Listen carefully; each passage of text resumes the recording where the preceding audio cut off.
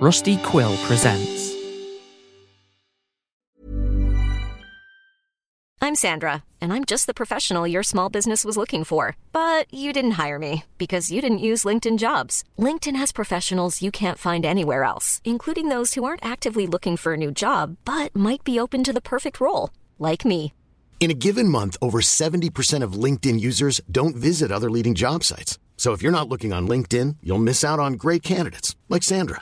Start hiring professionals like a professional. Post your free job on linkedin.com/people today. Ready to pop the question? The jewelers at BlueNile.com have got sparkle down to a science with beautiful lab-grown diamonds worthy of your most brilliant moments. Their lab-grown diamonds are independently graded and guaranteed identical to natural diamonds, and they're ready to ship to your door. Go to BlueNile.com and use promo code LISTEN to get $50 off your purchase of $500 or more. That's code LISTEN at BlueNile.com for $50 off. BlueNile.com, code LISTEN. Tonight's broadcast is brought to you by Minerva's Rubber Gum Glum Rubber Solution. Feeling glum in the gobber? Look, pal, we know times have you pouty in the punum, and it's hard getting out of the grief gutter. Get that jaw working on rubber gum. Chewin'. Minerva's Rubber Gum Glum Rubber Solution will steal that sorrow and send it sailing. Minerva's Rubber Gum Glum Rubber Solution is your small savior as you release the secret with every chomp. Glum never stood a chance with this gum. The secret ingredient is cocaine. Minerva's Rubber Gum Glum Rubber Solution. Save your regrets for tomorrow.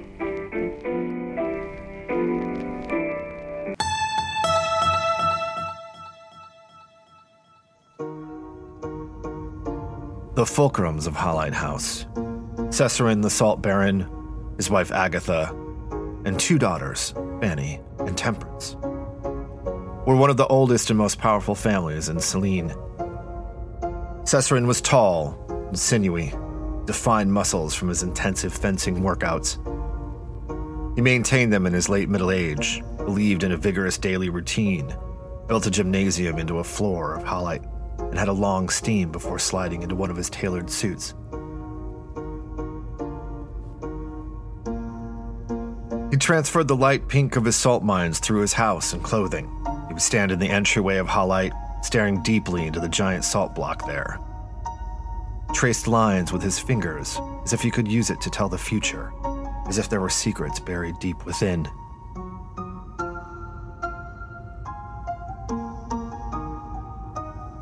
He spent little time with his two daughters, made sure they had the finest of everything, did everything he could to drive out meekness or hesitation, but left it to nursemaids and governesses and tutors for the rest. The fulcrums, both Cesarin and Agatha, had made it clear their approval would need to be hard-earned. Fanny resented it, but Temperance seemed to relish at the idea of a real challenge, and had a substantial disdain for mediocrity. Fanny, in her adolescence, grew increasingly rebellious and began running off with some of the older bachelors late into the nights, gambling at casinos and taking in shows. When Cesarin forbade it, Fanny switched to the wealthy married men despite him. She would run off for long stretches on holidays, and this last time, she seemed to have taken a page out of the Lisa party book and stayed out permanently in a state of debauchery. After Fanny vanished, Cesarin went out of his way to invite his daughter Temperance along for a weekly drive around the city, not wanting to lose both daughters. Cesarin had contracted the construction of a long, substantial motor car with tiny pink salt headlights and a pink trim accenting the black that swooped all the way along the car to the tail.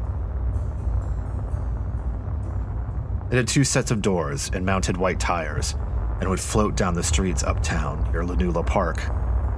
He and Temperance would sit mostly quiet as they took in the city. They were in contrast, him in his charcoal wool suit, and Temperance in her pink dress, tight coat, and lambskin gloves. Cesarin's hands would clench over his walking stick, and he would occasionally clear his throat. There was something for Temperance to notice out his window. Temperance would soak in every aspect of her father, match his posture, the stern, tight brow. She would ignore any impulse to stop at a street confection along the route, and loved it every time the driver would scare pedestrians out of the street with the horn.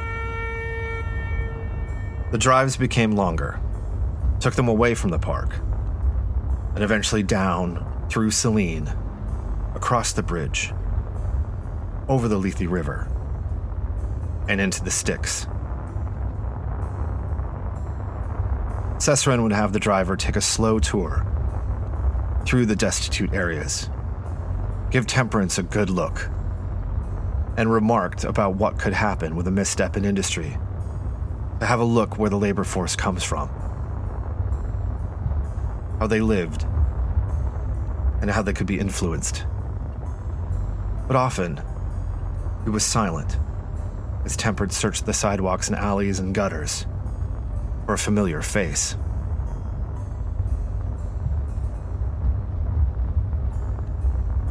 On this drive, in a light rain, on a spring afternoon, Temperance Fulcrum realized why her father was taking such slow drives around the docks and warehouses and slums. "You haven't seen her yet, have you?" Cesarine asked, clearing his throat. Temperance thought for a moment. "Antigone. You've noticed I've been looking for Antigone." "No, I haven't seen her." "It was very generous for you to open up Halite House to Antigone and take her in at my request. I regret that she ran off. It was a failing on my part that the culturing and lessons didn't take." "Nonsense. Do you see the weakness of character around you, Temperance? Littering these doorways. It's in the blood. You cannot possibly have converted a child after only some weeks. I know you were fond of the girl, but I'm sure she's back with her own kind now. Probably stooped over a boiling pot of foul cabbage." Some Styx folks approached the car, tried to look in the windows. "We don't have to do this anymore," Temperance said. "I don't mind," said Cesarine. "It's a shame. Had she stayed, she could have been taken in by the Bridewell House, learned how to become a productive member of the city. We can see how successful Ms. Brana's program has been." "Please, don't mention those dead-eyed children."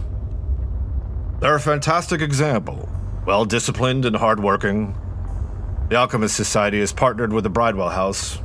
The Bridewell children have taken on a good deal of public works and positions in the city.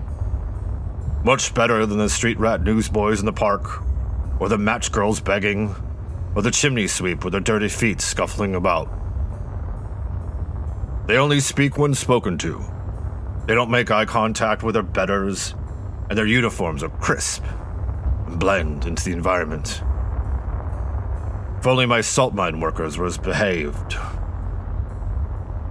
I wouldn't have to sacrifice the monthly to scare them. Temperance, wait here a moment." The car came to a stop.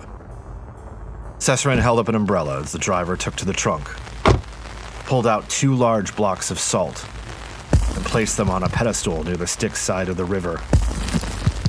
Human salt licks.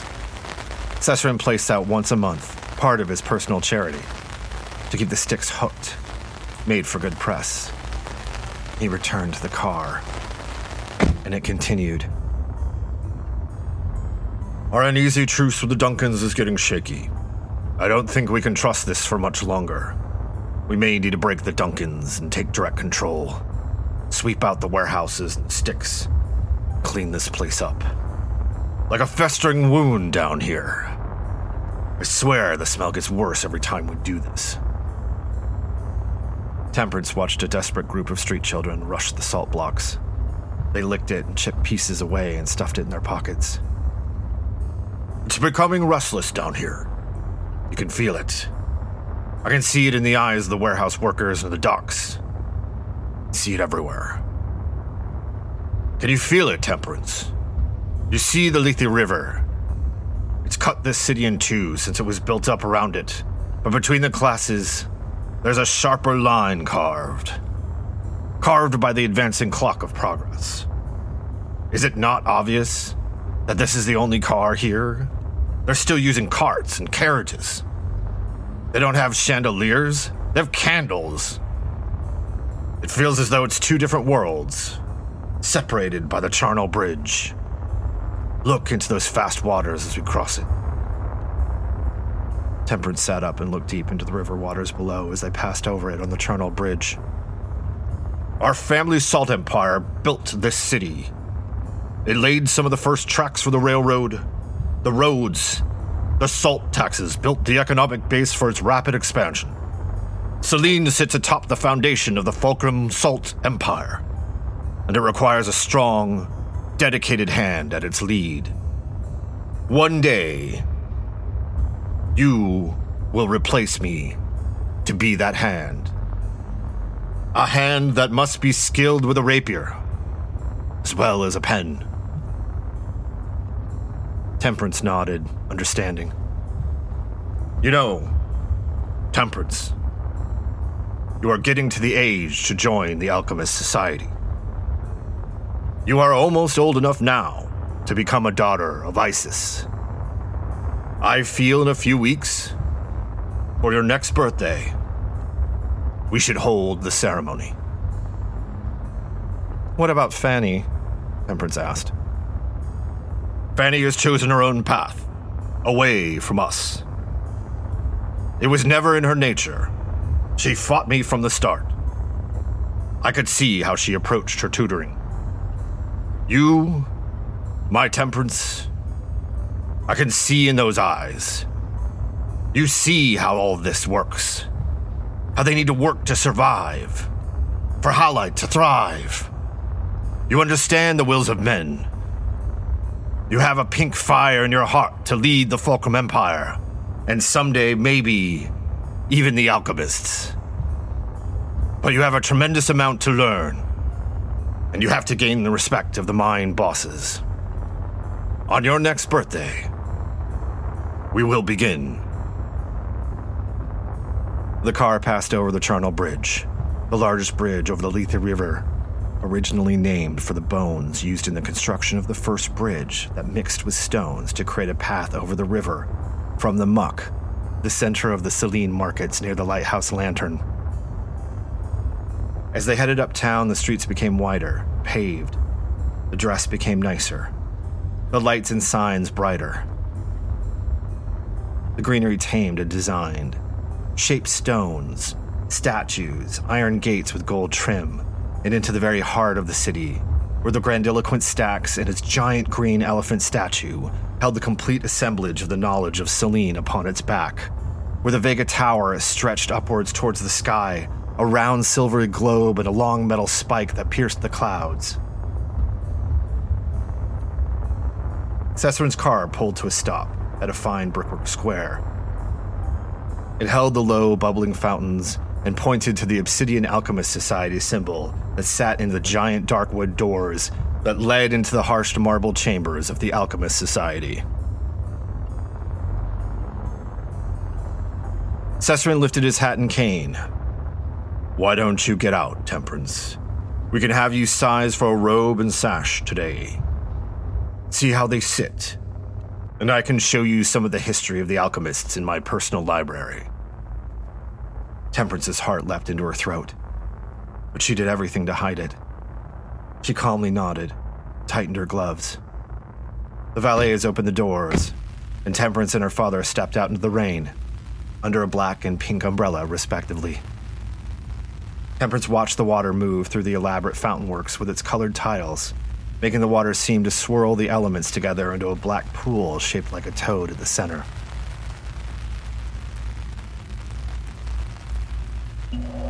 From high above them, out of thick wetness of low clouds, a faint whimper from a man with eyes, mouth agape, money and jewels streaming out of his suit, his body spinning through the chill, wet air as he rapidly descended towards the street, tear water flinging out the sides of his wrinkly eyes, mixing with the light rain.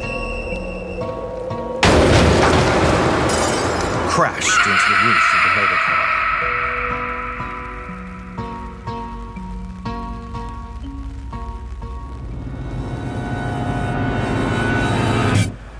Daphne Wegg, Needle Street Report. Male victim from Alchemist Square. The deceased is an older male with a slim build, aged approximately 75 years, a height about 5 feet 10 inches, weight 115 pounds. Estimated time of death approximately 3 hours prior to examination. The body displays multiple major fractures and contusions, primarily located on the head, chest, and abdomen. Injuries appear to be consistent with a fall from a significant height, landing on a hard surface. Eyewitnesses state the body fell out of the low cloud layer, possibly jumped or pushed out of a building, impacted with the roof of the motorcar of Cesar and Fulcrum. The scalp shows evidence of impact, and there is considerable hemorrhage and laceration. The skull is almost completely shattered. Right arm and left leg display multiple fractures. Significant soft tissue damage over the chest and abdomen. Evidence of internal hemorrhage and damage to soft tissues and organs. Considerable hemorrhage in the brain. Lungs show signs of contusion and congestion. Multiple rib and sternum fractures. Laceration and hemorrhage of the heart. In addition, and this is where it gets weird, there are strange, shallow lacerations in various areas across the body. Through these lacerations, someone has implanted coins, jewels, what looks to be chunks of pink salt subdermally all over the body. Bills were found rammed into the back of the mouth and throat. There were various land deeds and other valuable papers that fell with the body, scattered upon the street. Inspectors are investigating now, but definitely signs that he was tortured and possibly killed before the fall. Had the impact not killed him, his wounds probably would have done so. Just before examination, the victim was identified. This is Mr. Sconce, one of the heads of the Overland Dust Company.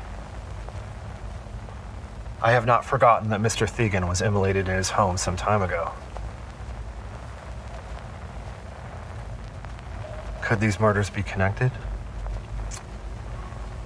Inside the breast coat pocket, as I feared, there is an envelope and a letter.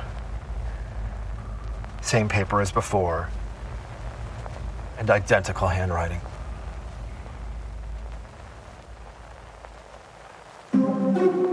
Dear boss, the slope of Selene draws the waters below the bridge. Careful, or all the uptown silks will come tumbling down to the sticks, and all of their precious valuables will come tumbling with them. I stuffed up his screams with his favorite snack, and rubbed a little fulcrum into the wounds. One less overland from the lowlands, I say. Many more to come. Keep stepping across the bones, and we'll have their heads on pikes. You can't rob what's been rightfully stolen. I won't stop until you're all buried. Next ones won't have any regrets. Still so thirsty for more. Yours truly, the Little Jack.